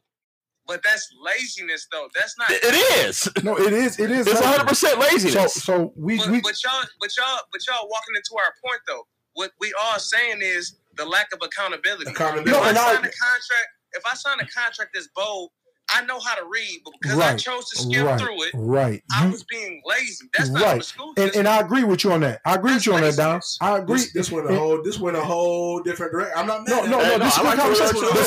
But see, this is the thing. This is the thing. This is educating people who may not understand the chef's plight versus the consumer's plight. I 100% agree about consumer accountability, because before I buy something off Amazon, I look at the reviews. Exactly. But this is the thing. I don't have a person to talk to understand this review on Amazon.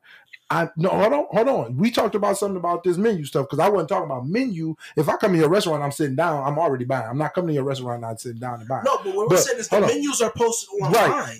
Okay, but that's the thing. If I want the service part of it, I'm not looking for the chef to come from the back. Your server is walking to my table. When the server walks to that table, I'm expected to be greeted. How you doing? Welcome to the chef's restaurant. But you have a whole different argument, because earlier you were more so talking about before you walk into a restaurant, you want to be able to go to the host stand and say, "What are y'all serving?" No. Okay, so maybe I was misunderstood. And then I'm gonna use an example from what me and you talked about earlier. We keep names out of it, but I got my chefs on this live talking about, so let me go pour me a cup. You get my chefs heated, Joe. They'll be all right. Hey, Andre smoking, tea drinking. What the fuck going on? So look. If I walk into your restaurant, I'm going to sit and I'm going to read your menu. I'm not talking about walking to your restaurant. I'm not talking about once I'm in there. I know to pick up the menu. That's what it's placed on the table for. I know to look and see what it is. Right. If it's times where, so for example, when I took my lady to Dallas for her birthday, her 28th or whatever it was, right? We went to an Italian restaurant downtown Dallas. I didn't understand none of the Italian words. So when the server came to the table, I didn't say. That's different. And that's what I'm talking about. I'm not talking about, calling you and you explaining your full meaning. No, that's not what we tell you. What we're saying is that's different. That's like going to a Japanese sushi house and not understanding the Japanese verbiage. That's because the shit. I'm talking about the shit that's in plain. No, right. English. So it was in plain English. So look, but this is the thing. It wasn't. It was in Italian. You just said no. So veal. I didn't know what veal was or veal. Veal. Google. But see, that's the thing. I'm not about to Google. Well, if you're sitting in the restaurant, that's what I'm saying. I'm not talking. Sitting in the restaurant, if I'm at the crib and I'm looking at your menu, I'm going to Google it. I'm not going to call you and ask you what the fuck veal is. I'm at the crib. I'm going to Google it. But if I'm not at the crib and I'm sitting I'm in your establishment. Okay. You see what I'm saying? That's a total different thing. So in conclusion, on this topic, because I really wanted to more so talk about us just educating our black people on how to dine. But in conclusion on this, you're saying you just want more of a hospitality aspect to your dining experience. That's it. Ralph, you more so saying we all agree on that. Niggas just ain't reading and we need to do a better job. No. I'm not saying you need to do a better job explaining. You gotta empathize. So, Tay, I'm looking at. And I do. Listen, I'm looking at Savannah Blue right now, right? Okay, Savannah Blue. Mac and cheese, the simplest dish you can make, right? So, milk custard, cheddar, Parmesan, noodles, black pepper, right? It said what? Milk custard, cheddar, Parmesan, noodles, and black pepper. Very simple dish, right? Simple. You hear me? Yeah. So Joe comes in your restaurant. Joe's like, "Hey, your mac and cheese. What? Let's break it down to me. Mm-hmm. How are you gonna explain that to him?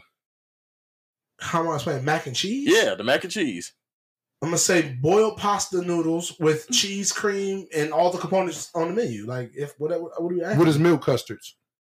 What is milk custards? I don't know what that is. I literally don't know what that is. And if I'm talking to first of all, that's a pause. First of all, that's a bad description of mac and cheese. Yeah, it is. Let's talk about that. That's on the menu, though. That's why I said Savannah Blue, bad example. Unfortunately, no. Custard is a. But a custard is a mixture. A mixture of eggs and cream. Okay, so what does the custard bring into the mac and cheese? The creaminess. That's all you got to explain to the consumer. That's it. That's fine. What I'm saying, and that's a terrible example because I'm telling you, no one in the fucking world doesn't know what mac and cheese is. So that Dom's example was a lot more made more sense. It should be a misunderstanding with a simple dish as mac and cheese. Think when you get to more complex things. Hey, I understand. Y'all over here sounding real ignorant. I'm gonna be honest. How? Because y'all are. First of all, Joe is saying he not Googling what the fuck is at a restaurant before he go sit down. No, that's not what I'm saying. I'm saying so again.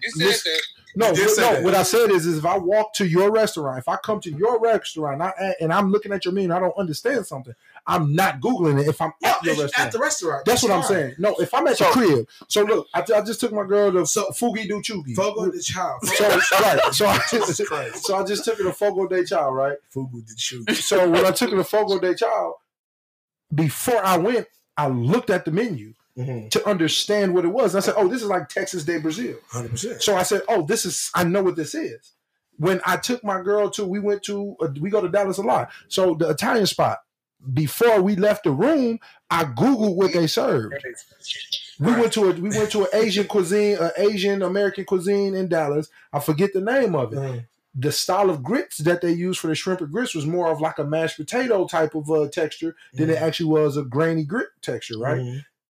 Before we went to the restaurant, I Googled what they had. Okay. Because so I didn't go. What your plight is? My plight is if I've been to places. So you saying you just want a better level of service? That's all I've been saying. Okay. Because I do want to. We said that from right. I've been stuck the whole Dom, and I really want Dom's opinion. Before Dom jump on, let me say one thing.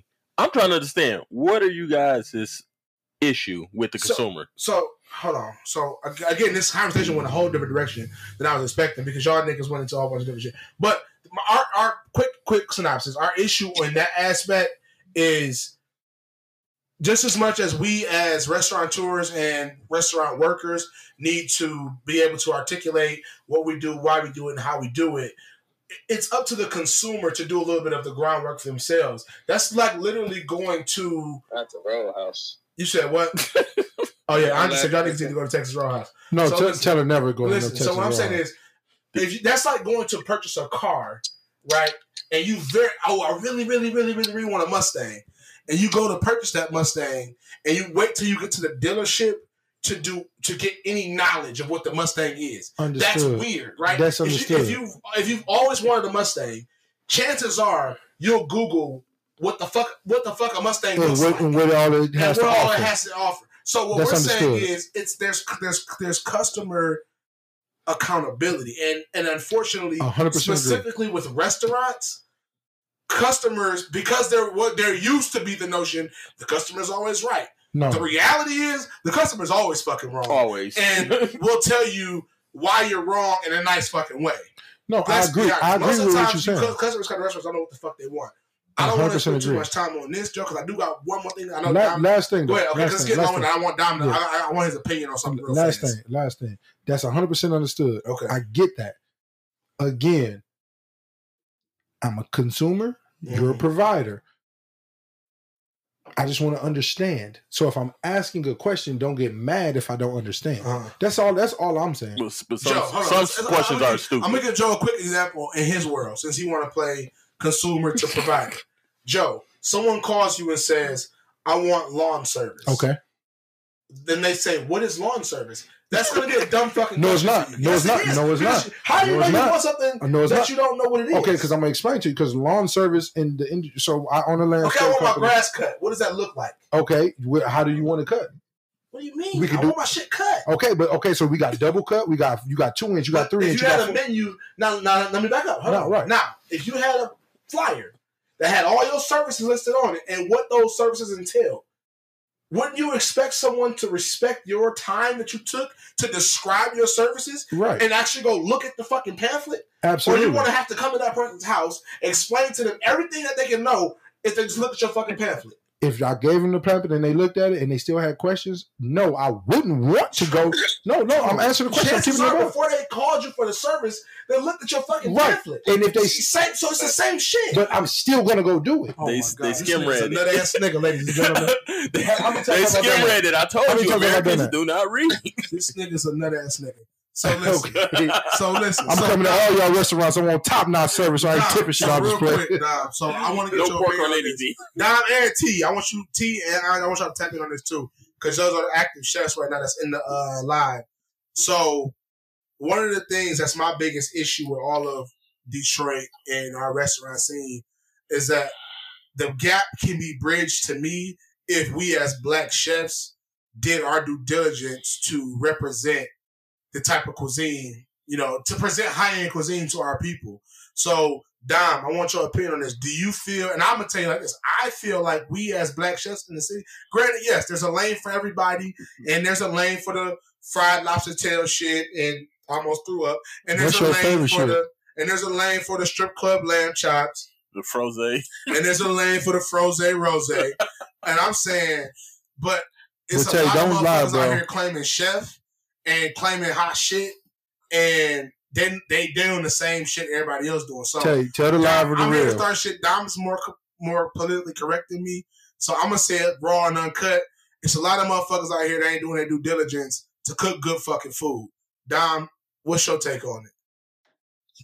Real quick, Dom. Tay was just upstairs before pre-show talking about how he about to introduce the new Froze Hennessy. Man, Joe, go to hell.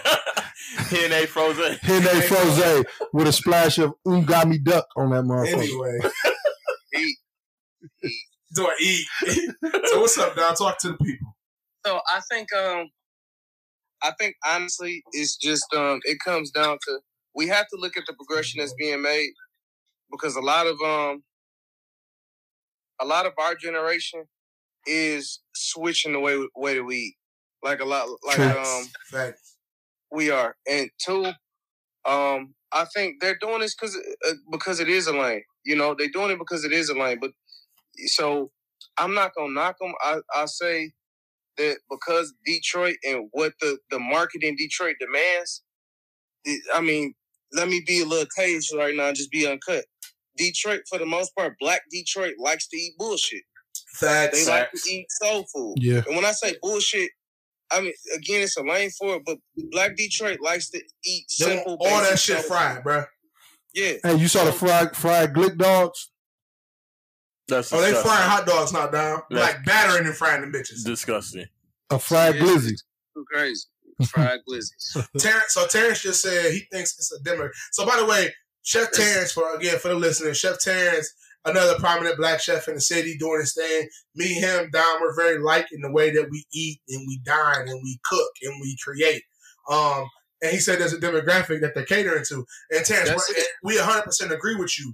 The problem is, when do we try to educate and get us, because here's the problem. We cater to a demographic and we cater to a certain audience, but for how long? Because that same demographic audience, the moment they step into a place that like you, me, or Dom will go to, then they start talking about, oh, this is uncomfortable. They don't want us up in here, blah, blah, blah, blah. But then they just ate goddamn fried lobster tail around the corner at Nut Nuts food truck.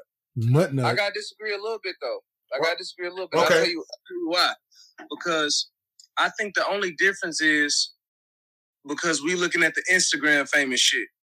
If you know, like your Instagram famous, and there's no knock to these guys, but your Instagram famous are like your Durden's, your lobster food truck, your sloppy chops. Like those are your Instagram famous. But there are a lot more black restaurants than people think. Like, that's true. You got your East African spot. Bobad Fair. Bobad Fair. You got Ema as a black. Ema is black owned. Oh yeah, Joe. So the ramen spot we're talking about, that is black owned. Really? Yeah. Mike Ransom, black guy. Nice. Yum Village is different. Yeah. You got authentic Jamaican spots all around the city. To me, it's not soul food. Yeah. You got man, there's Jerkins. You got a few African so again, and there I think we are. If you want to be like even what Max is doing, Coop. It's not your basic soul food. It's not basic soul food, no. I think we are the wave. And, we have to, like, stop talking about it. And just be about it. There's nothing to talk about. Because, honestly, a lot of that shit, if you want to be serious, soul food has took a decline. Because we are our generation is that agent of change and health. Like, think the things that we're eating right now, 15 years ago, you couldn't get a black person to eat kale, nothing. 100%. It wasn't turkey chops, everything was pork chops. Niggas don't even really eat pork like that no more. Niggas don't eat pork, thank God. I don't eat pork. So if you want to be for real, I'm gonna do that.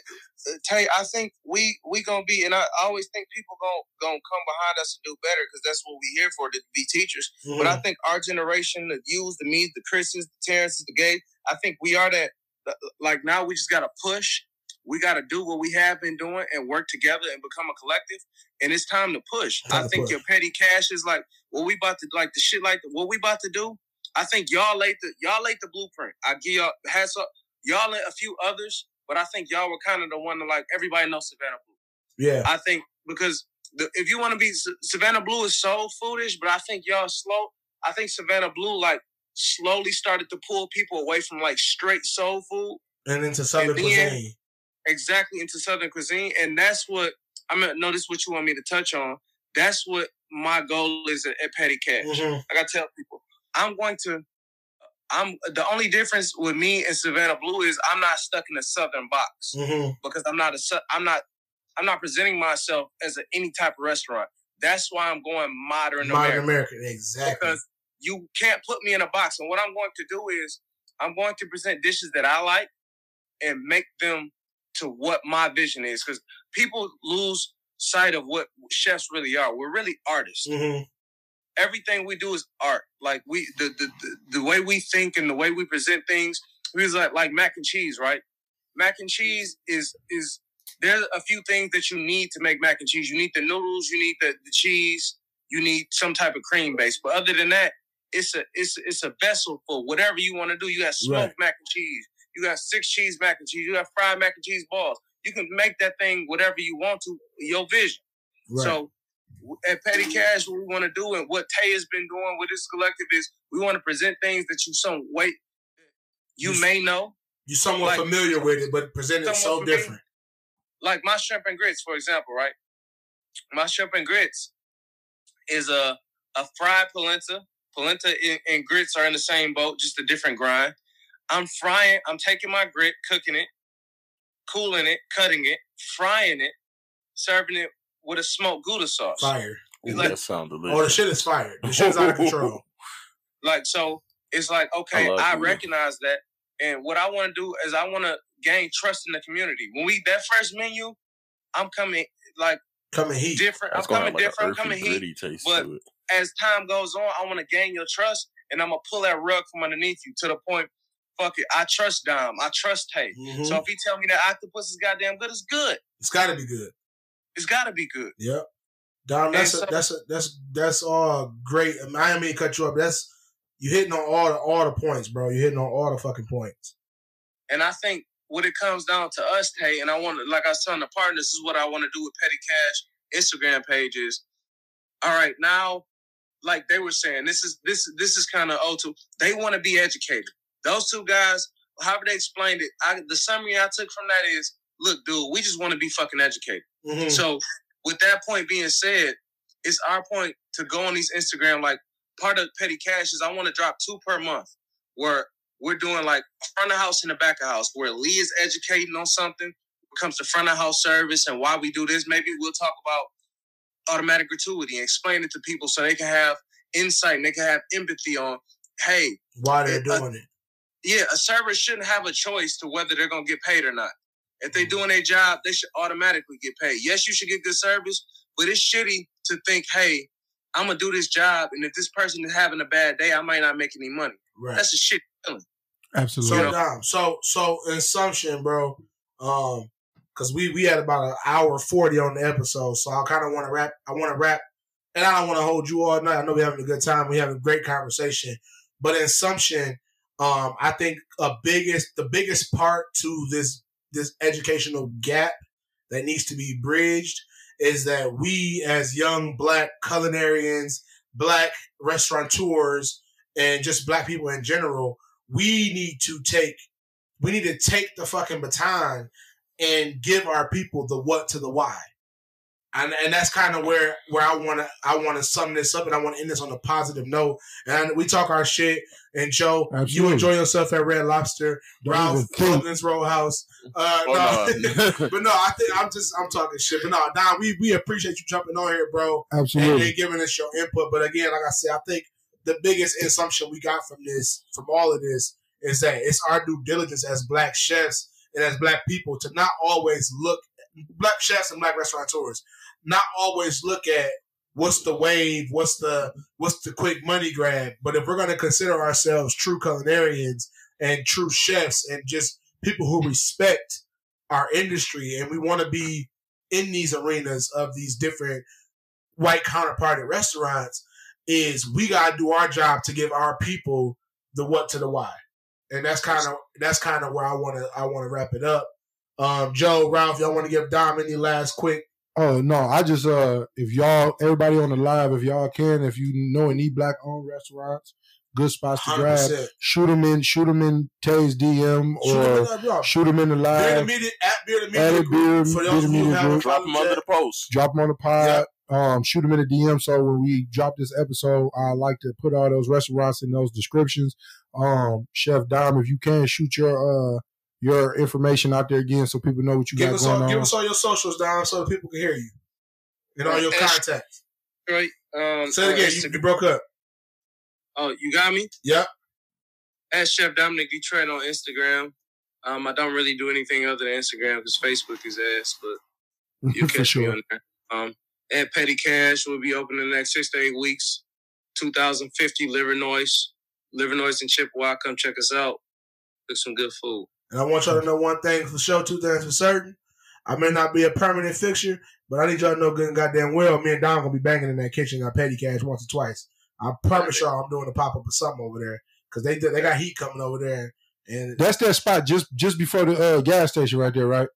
Just before you hit 7 Mile. Not just before. We close to the 8 Mile. You know the liquor store is at the white liquor store on Chippewa. No, yeah, you closer to 8 Mile. My bad. That's 8 Mile, not 7 Mile. You closer to 8 Mile. Yeah.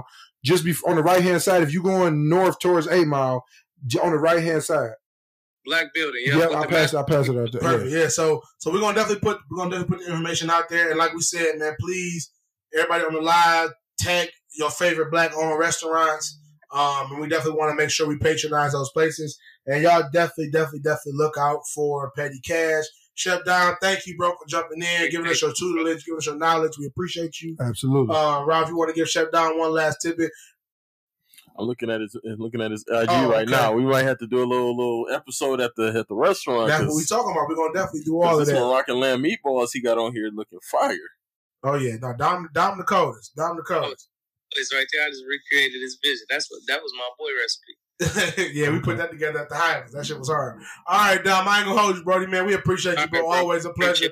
Hey, you know we gotta get together. Oh, for the record, real quick, while I got the whole audience here, me and Dom, we do couples cooking classes. So we recently started doing. Oh, y'all some freaky niggas. No, man. Hey, I'm talking shit. Freaky. I'm talking shit. Oh, y'all niggas, it's horny. No, look. So me and Dom, we host couples cooking classes. So we literally take, anywhere from 2 couples to 5 couples. Might book y'all for this cabin trip. And we do cabin trips. We do, Airbnbs or what have you. And what we do, basically, we split the couples. So I'll take a group, Dom takes a group. We literally I do a dish, he does a dish, like an entree, right? I teach my group how to do an entree. Usually we do a fish and a meat or what have you. And usually we each do an appetizer or a salad. And then we come together and me and Dom personally create the dessert while the couples are having dinner and enjoying dinner. And while you're enjoying dinner and while you're having dinner, everything you cook is paired with a different wine. So we pair the wines. We give you knowledge of the wines. It's all sommelier driven with the wine pairings. So very valuable, very upscale experience. So, and we are open right now for Valentine's Day booking. So and that's exactly where I'm be for the week, 3-4 days. I'm gonna be up Traverse City. Leslie, we said we travel. You know what I mean?